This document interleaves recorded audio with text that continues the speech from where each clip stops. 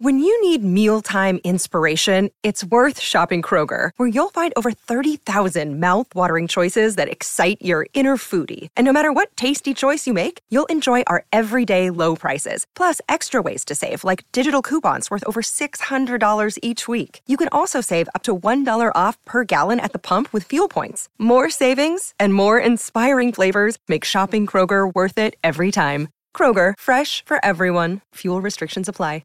Welcome back to the Captain's Run with Cameron Smith. We are here for Chemist Warehouse. Head into Chemist Warehouse for great savings every day. Also, we have 2 Origin tickets to give away in the last hour of the show. I'll be riding solo, boys. I'll be riding solo. Jason Derulo riding solo.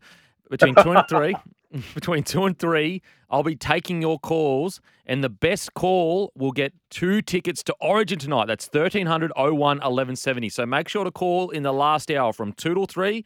We'll be taking a bunch of calls. That is 1300 01 1170 for a chance to win 2 tickets to Origin. Now, Smithy, the Gold Coast Titans, conundrum. Campbell, absolutely starred. They've obviously got Brimo. They may get Hunt. How do they sort out having too many good players in key positions? Yeah, Campy, I'm not too sure. I was at this game, called this game live on the weekend, Dolphins v the Titans, and I'll tell you what, Jaden Campbell was absolutely everywhere for the Titans. Most of the positive stuff that happened with Gold Coast was off the back of either one of his runs or him handling the football in that set play. He's just an out-and-out star. He's just re-signed for a couple of years with the Titans, and he's still a young man. Well, he's 23. But there's an issue there for them, isn't there? They've got so many key position players on their roster. So, as you mentioned, Jaden Campbell, of course, Tanner Boyd, who's been doing some fantastic stuff for them as their halfback. Kieran Foran, big name signing as well. AJ Brimson. If they are to secure the signature of Ben Hunt, does that force one of those guys out of this squad?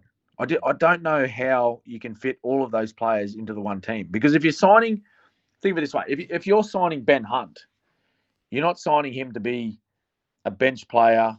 I highly doubt he'll sign elsewhere to go and play hooker.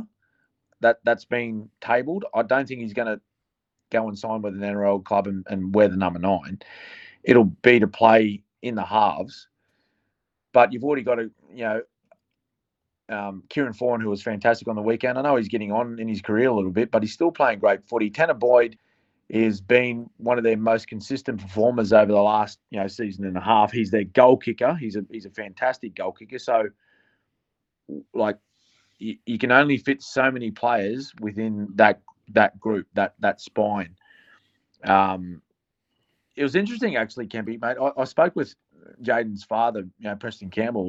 We had him on the panel pre-game, and he actually spoke about. I asked him about Jaden signing on for 2 years, but there is this sort of logjam of fullbacks and halves, in the position that he enjoys playing. And Preston actually said, "Well, mate, that's just rugby league. Unfortunately, there's periods of your career where you have to bide your time around other players, and you just have to do what you have to do to get on in your career, and also building some sort of versatility to your game as well, just to give yourself the greater opportunity to play first grade." So it was actually interesting to see and to hear from Jaden's dad about the entire situation, and he seems, from a dad's point of view, rather than saying, "Oh, mate, you should leave, get out of here, and you could find a fullback spot at another club," he was actually, he seemed quite happy for Jaden to maybe even spend a little bit more time, progressing his career, even if it is playing on the bench, playing in positions where he's not particularly wanting to play his career, and for some weeks maybe play reserve grade as well. But I just think if they were to add an extra player like a Ben Hunt to their roster, I think that would force one of those guys out at some stage. Yeah, it's such a tough situation they find themselves in because, and look, earlier in the week, Matty John said maybe AJ Brimson could become the best 14 in the game. Look, I just want to, for the record, I said that way before Matty. So if Matty Johns tries to claim that call, if it does come true, if it doesn't come true, I had nothing to do with it. It was a Matty Johns call. If it does come true, I just want to say, Matty, I said that first, bro. I said it first. I want to have a claim to it. No, but all jokes aside, really the only way that you fit him in, because I just can't see Campbell being a 14 long term, like for 2 years. Now, like Brimo is so good at fullback though, so it's like you get these huge, incredible plays by Campbell, and I just think that Brimo maybe edges him in regards to consistently impacting the game on a more regular basis, and so you'd have to say he's ahead of him for the fullback role. In regards to the 14 role, maybe you could I think Brimo could definitely excel at the 14. There's no denying that, but do you slightly weaken one position to, you know what I mean? And then is Brimo going to sit there and go, well, what am I doing here at 14? I'm an Origin player and I feel like I should be playing 80 minutes, and he would have of course you want your players to be like, whatever the team wants, I'll do. But at the same time, I think that most clubs would agree and most players would agree, eventually a player gets to a certain standing in the NRL where he has earned the right to say, I kind of don't deserve it, but I've earned the right to play 80 minutes or earned the right to play my best position. Do you think that could work? Brimo at 14 at Campbell, or do Campbell stay at 14 maybe? Or then Tanner Boyd loses his spot if Hunt's there, sorry? Yeah, well, that's the thing with Brimo is like his versatility to be able to play multiple positions. Like, you can play nearly every position in the back line. Well, you could actually. And then sparingly, you could chuck him in the middle if you had to, because he's quite a, he's quite a, sort of solid sort of guy, and he can handle, the hits, but he's an out-and-out fullback. And there's no doubt about that. And it'd be a bit strange, wouldn't it? Going from being a state of origin number one, going back to your club and then being a 14. That would be a little bit strange, but it's a bit of a headache for Des Hasler, isn't it? Coming into the Gold Coast Titans as coach, yet to see what plans are for that club moving forward. But I don't know, maybe having Jaden Campbell there, it's a difficult one, because you don't want to be mixing and matching your lineup every couple of weeks with the Titans. I was just thinking, like going into next year, Kieran Foran, another 12 months older, will they try and manage him through the season? Let's say, Kieran plays 3 matches, 4 matches, and then Des looks to give him a week's break.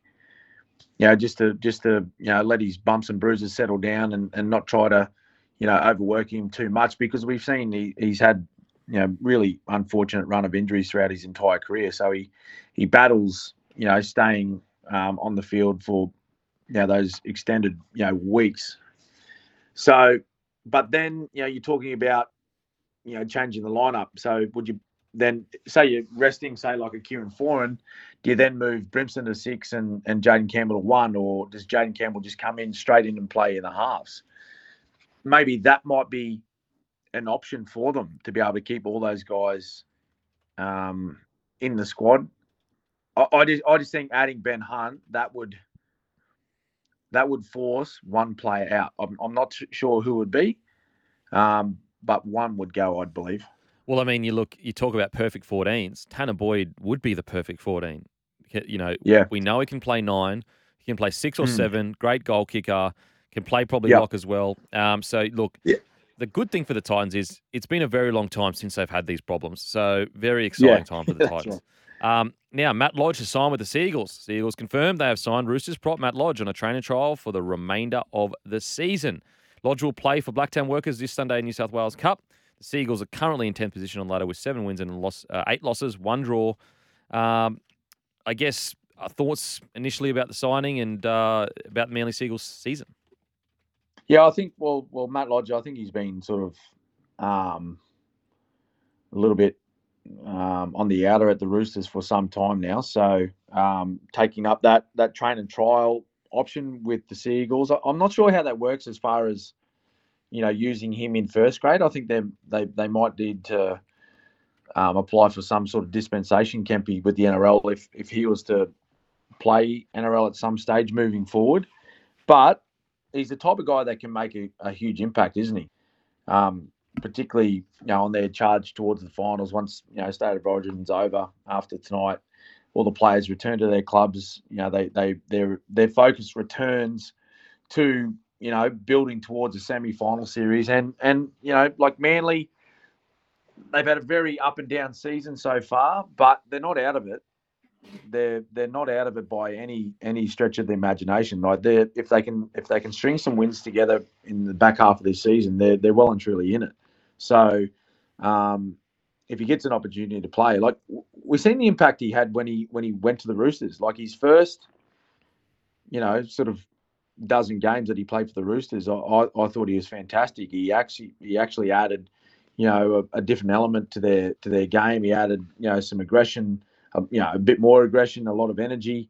So it could be a positive for the Sea Eagles if he gets the opportunity at the right time to get on the field.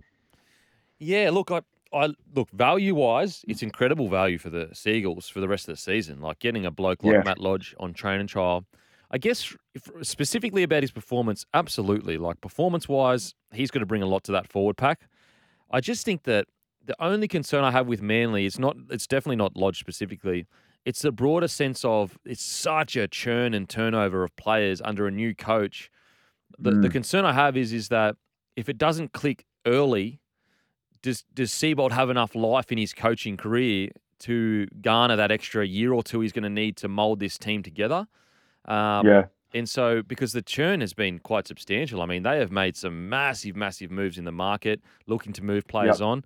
And I think that look, obviously Seabold knows way more about footy than me, but in my opinion, I just think that if I'm looking to build a roster, I look at what is our biggest weakness. Our biggest weakness is consistency. At the Manly, like we've got the troops to take it to literally the top tier sides, but we've been so inconsistent this year. And so if I'm looking at recruitment, I'm going, okay, we need to recruit super consistent NRL players that almost emulate Jake Trbojevic. Obviously, they'll never be on his level, but emulate it to a degree. And don't get me wrong, you need to sprinkle in guys like Lodge and Paseka. They really help get the go forward. But if I'm a Manly fan, I'm looking at it going, hopefully the next few signings are really good battlers through the middle, almost akin to what the Warriors have done with their signings. What are your thoughts, Smithy?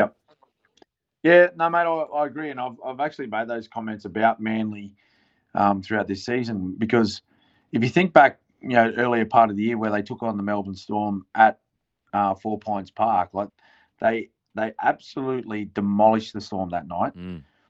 It wasn't a huge scoreline. I think it was something like around the ballpark figure of 18-4, 18-6, something like that. But I'll tell you what they did, and talking about consistent performances, from the very first whistle to the last whistle, they were relentless. So when you see a team perform like that against, one of, what many people regard as one of the heavyweights of the competition, when you see them perform that way, you sort of sit back and you see them put in other performances that are a little bit sort of so-and-so. You just think, well, how does that happen? Yeah. Like how can you be so good in this game, but then the following week just you don't fire a shot? So I think that's the biggest challenge for Anthony Seabold at the moment. It's not about lacking the squad members and their ability. Like they've got a wonderful mixture of youth, experience, natural ability, talent. You look at someone like a Schuster, he's one of the most skillful players in the competition, but he alone, when you look at him as an individual, you could say very inconsistent as well. So it's about teaching these guys as individuals about minimizing that gap between their best and their worst football, and making sure that happens on a regular basis. Is that you're playing at 7s and 8s out of 10s every week.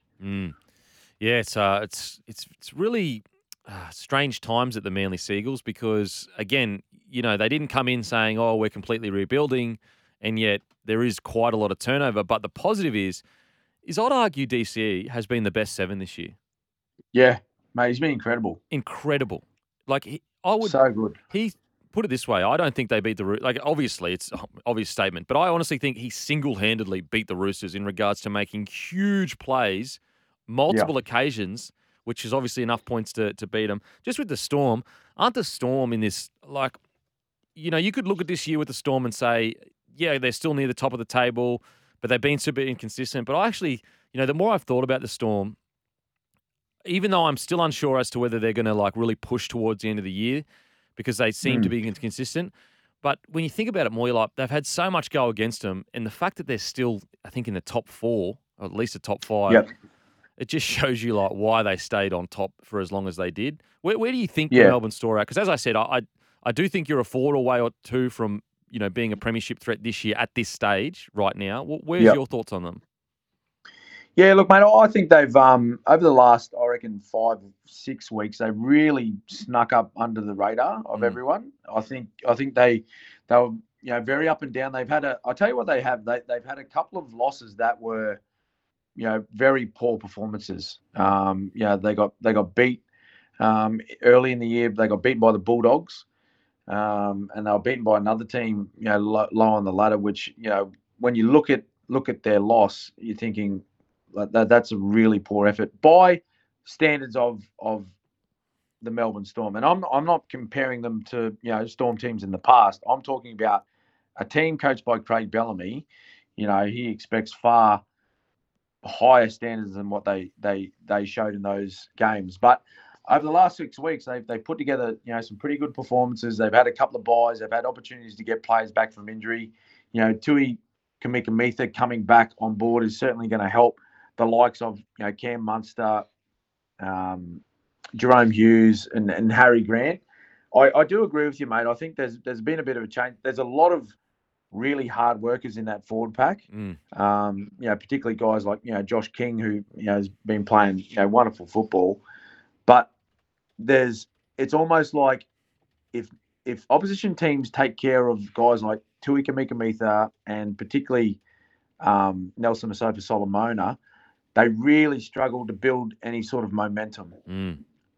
And then they're relying on sort of, special efforts from, guys like Munster and, Jerome Hughes and Nick Meaney at fullback, who's, I think, has had a great season. But they'll be there. Like, don't get me wrong, they'll be there. The most I sat back and went, wow, a couple of weeks ago was when they played against Penrith. Yeah. They come out and absolutely exploded out of the blocks, right? And they put 14 points, I think, on Penrith. Nathan Cleary wasn't playing. And then all of a sudden, Penrith just started to turn the screws on the Melbourne Storm. And I think the final score, like in the last 50 minutes of the game, the scoreline was 34-2. Something around that. Like the Storm only managed to score a penalty goal, and I sat back and went, "Wow, that's." I don't know whether that's alarming for Melbourne or you look at the Penrith side and go, that was impressive. Yeah, like that just reinstates that they are the benchmark of the competition still. Now, after the break, we share our holy Schnitz moment, thanks to Schnitz.